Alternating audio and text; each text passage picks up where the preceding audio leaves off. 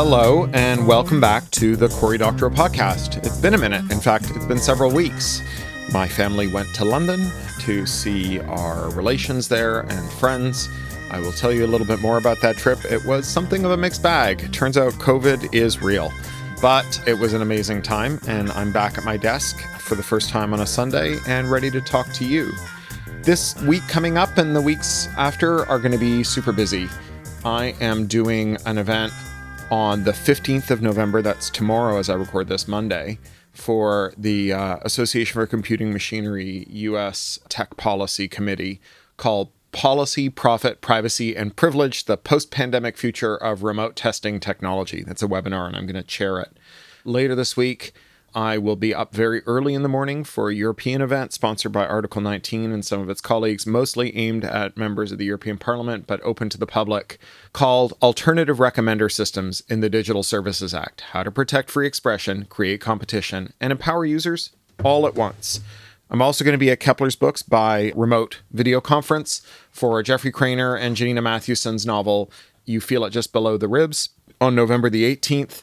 And then I will actually be in person at another event. This is the special edition of San Diego Comic-Con that's being held over Thanksgiving weekend.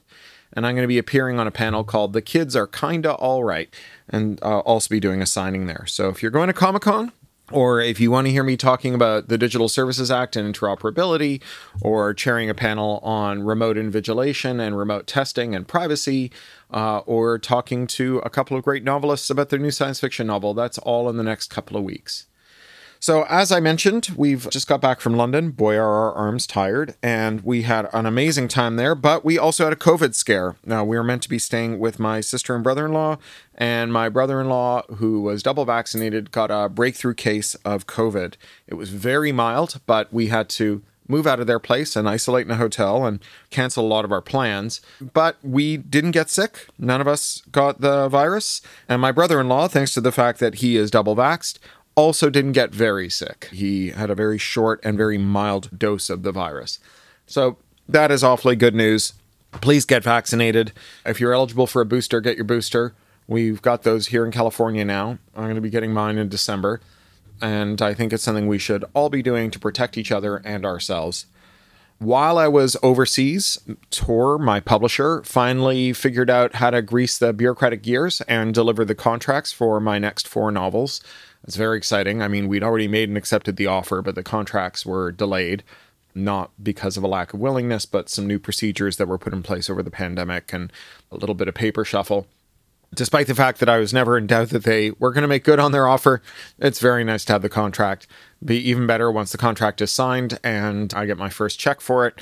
This is a contract that encompasses The Lost Cause, my post-Green New Deal Truth and Reconciliation with White Nationalist Militia Utopia novel that is coming out at the end of 2013, as well as the Red Team Blues, which is a noir cyber thriller heist novel about cryptocurrency that will come out at the start of 2023. That book has 2 sequels that have been commissioned to it. The first one is the one I'm writing now, Picks and Shovels. It's really going great guns. The engine's really turned over on that one, and I'm writing 500 words every day, 6 days a week on it. So it should be done, I hope, by the new year. And then I've got another one that I'm going to have to write in the new year. And in addition to that, I've got a lot of other writing projects on my plate. I'm writing an introduction to Motherboard's collection of short fiction that I also contributed a story to. I'm writing a new piece for Make magazine about right to repair. I am writing a short story for MIT Tech Review's next edition of their 12 Tomorrows anthology. I'm writing a new law review article adapting the Privacy Without Monopoly white paper that Bennett Cyphers and I wrote for an Indian law review that focuses on the global south and developing nations. I'm finishing up Spill, which is the now nearly novel-length short story that was commissioned as part of the Kickstarter for Attack Surface. It's a little brother story that's going to probably run 35,000 words by the time it's done. I'm hoping to be done in a couple of weeks. And then I've got another one of those to write for another commission. And so that's basically all my writing from now until, I would say the new year at least. That's going to take me at least that long to finish those things. I'm going to try to say no to everything else that comes over the transom between now and then, although I suck at saying no. What else is going on? Well, some personal stuff.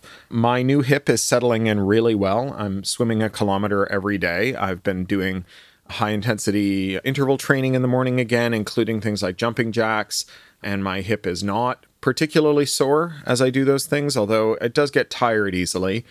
And I'm increasing my laps every day, and I've also booked in my next hip. So I'm going to be having the other hip done on January the 11th. We're going to be overseas through most of December, or I will be, and then meeting my family for Christmas break. And when I get back about a week later, I'm going to have my other hip replaced, which will be great. I'm a little lopsided right now. I'm 1 centimeter taller on my operative side. And so it'll be nice to be the same size on both sides. So one of the other things that happened while I was away is Locus published my latest column for them. It's a column called The Unimaginable, and it's about the role that science fiction plays in imagining better futures and in the political currents that cut against that kind of imagining. And that's what I'm going to read to you today. I'm going to do another short podcast because we are having friends over for dinner tonight, and I have to get the grill going and clean up the backyard and dust the bar and refill the hot tub and be ready for our dinner guests. So this is going to be a bit of a quick read, but I will be back next Sunday because I won't be at Comic-Con yet. I'm going to skip the week that I'm at Comic-Con, but I'll be back next Sunday with another podcast for you. All right, without further ado, from the November 2021 edition of Locus Magazine, this is The Unimaginable.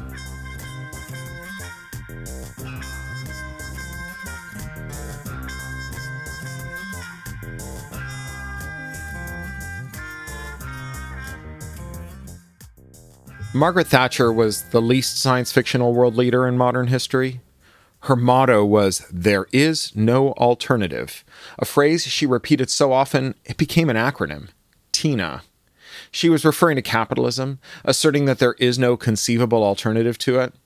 It was a cheap but remarkably effective rhetorical device, treating a demand as an observation. The true meaning of TINA isn't no alternative is possible, but rather, stop trying to think of an alternative. I mean, thinking of alternatives is literally my job. TINA is part of a philosophy, capitalist realism, a phrase coined by Mark Fisher in the early 2000s.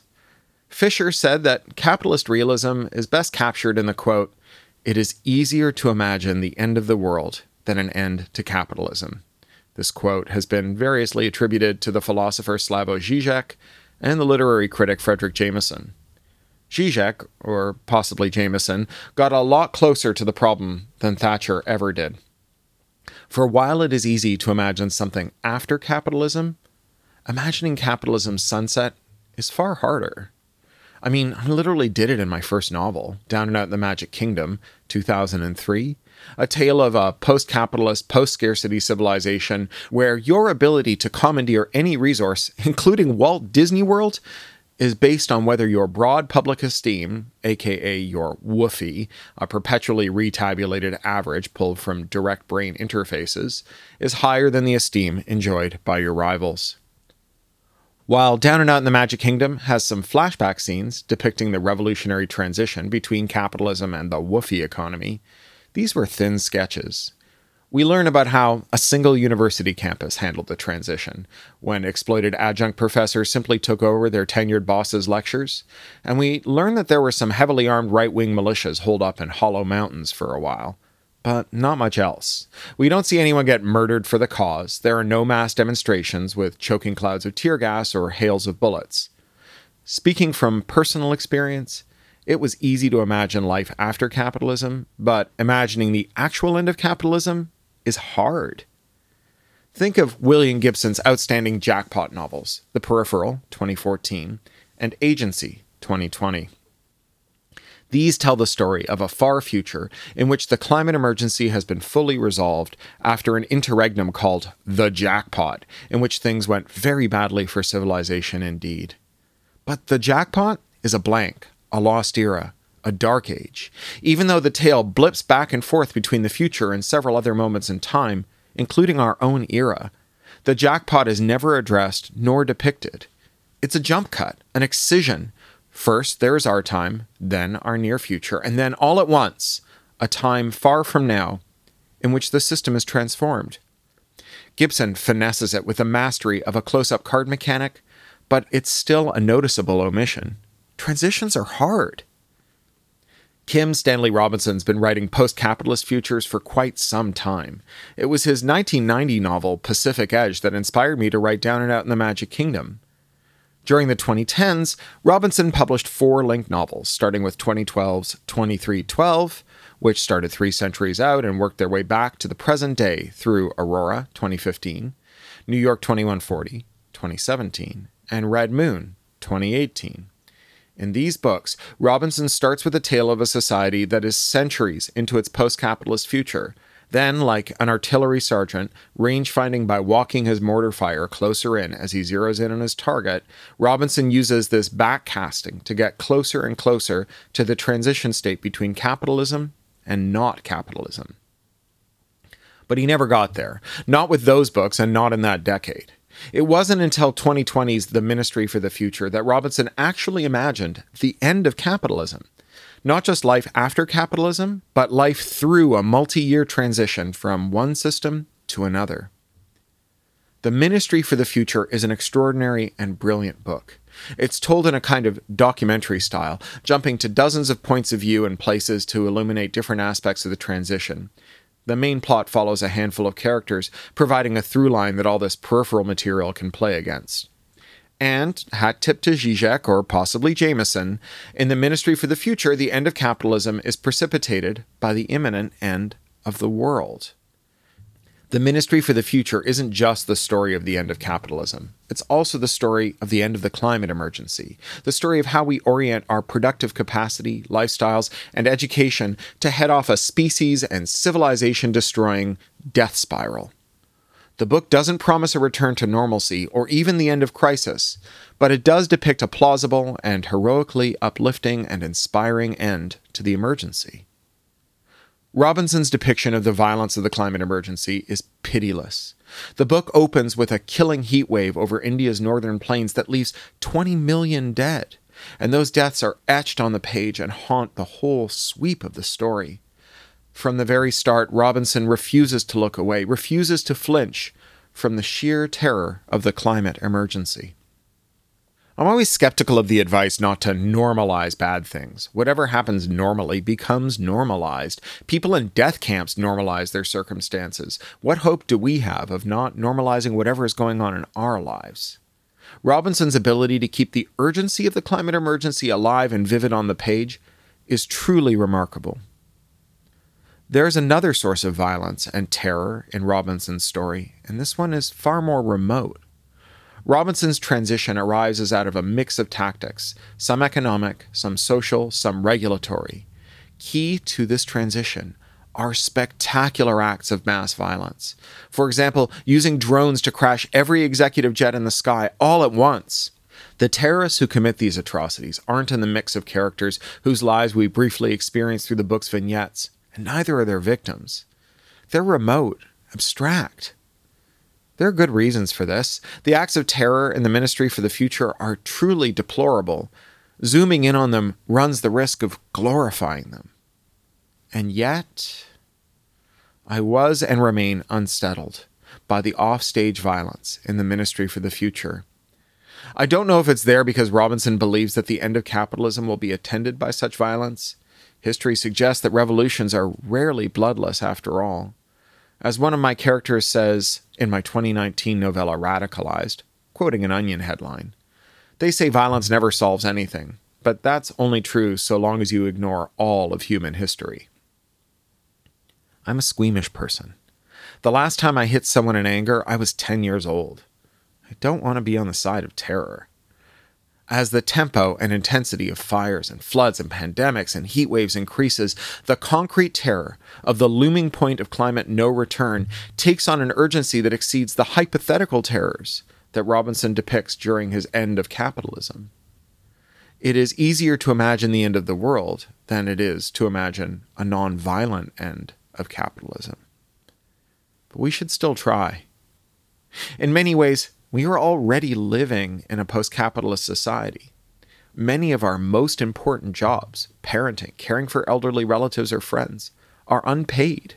And virtually none of our great businesses or their industries would be profitable save for the vast state subsidies the huge public subsidy inherent in the climate emergency. Companies profit by pushing off the highest cost of doing business to the rest of us, in the form of rising seas, hurricanes, wildfires, and droughts. If companies had to carry this cost on their balance sheets, most firms would have to drastically restructure or go out of business. It's a bloody form of post-capitalism, one where vital hard work is unwaged and only costs, but not profits, are socialized. But there is an alternative. We just have to imagine it. All right, then. I will be back next week. I hope you have a great week. I hope you get vaccinated, and I hope you are safe. Bye again. You've been listening to the Cory Doctorow Podcast, licensed under Creative Commons Attribution, Non-Commercial, Share-alike US 3.0, or as Woody Guthrie put it in another context, this song is copyrighted in the US under Seal of Copyright 154085 for a period of 28 years, and anyone caught singing it without our permission will be a mighty good friend of ourn, because we don't give a darn. Publish it, write it, sing it, swing to it, yodel it, we wrote it, that's all we wanted to do. Many thanks to John Taylor Williams for mastering. That's Ryneck Studio, WRYNECK Studio @gmail.com. John Taylor Williams is a full-time self-employed audio engineer, producer, composer, and sound designer. In his free time, he makes beer, jewelry, odd musical instruments, and furniture. He likes to meditate, to read, and to cook. Talk to you next week.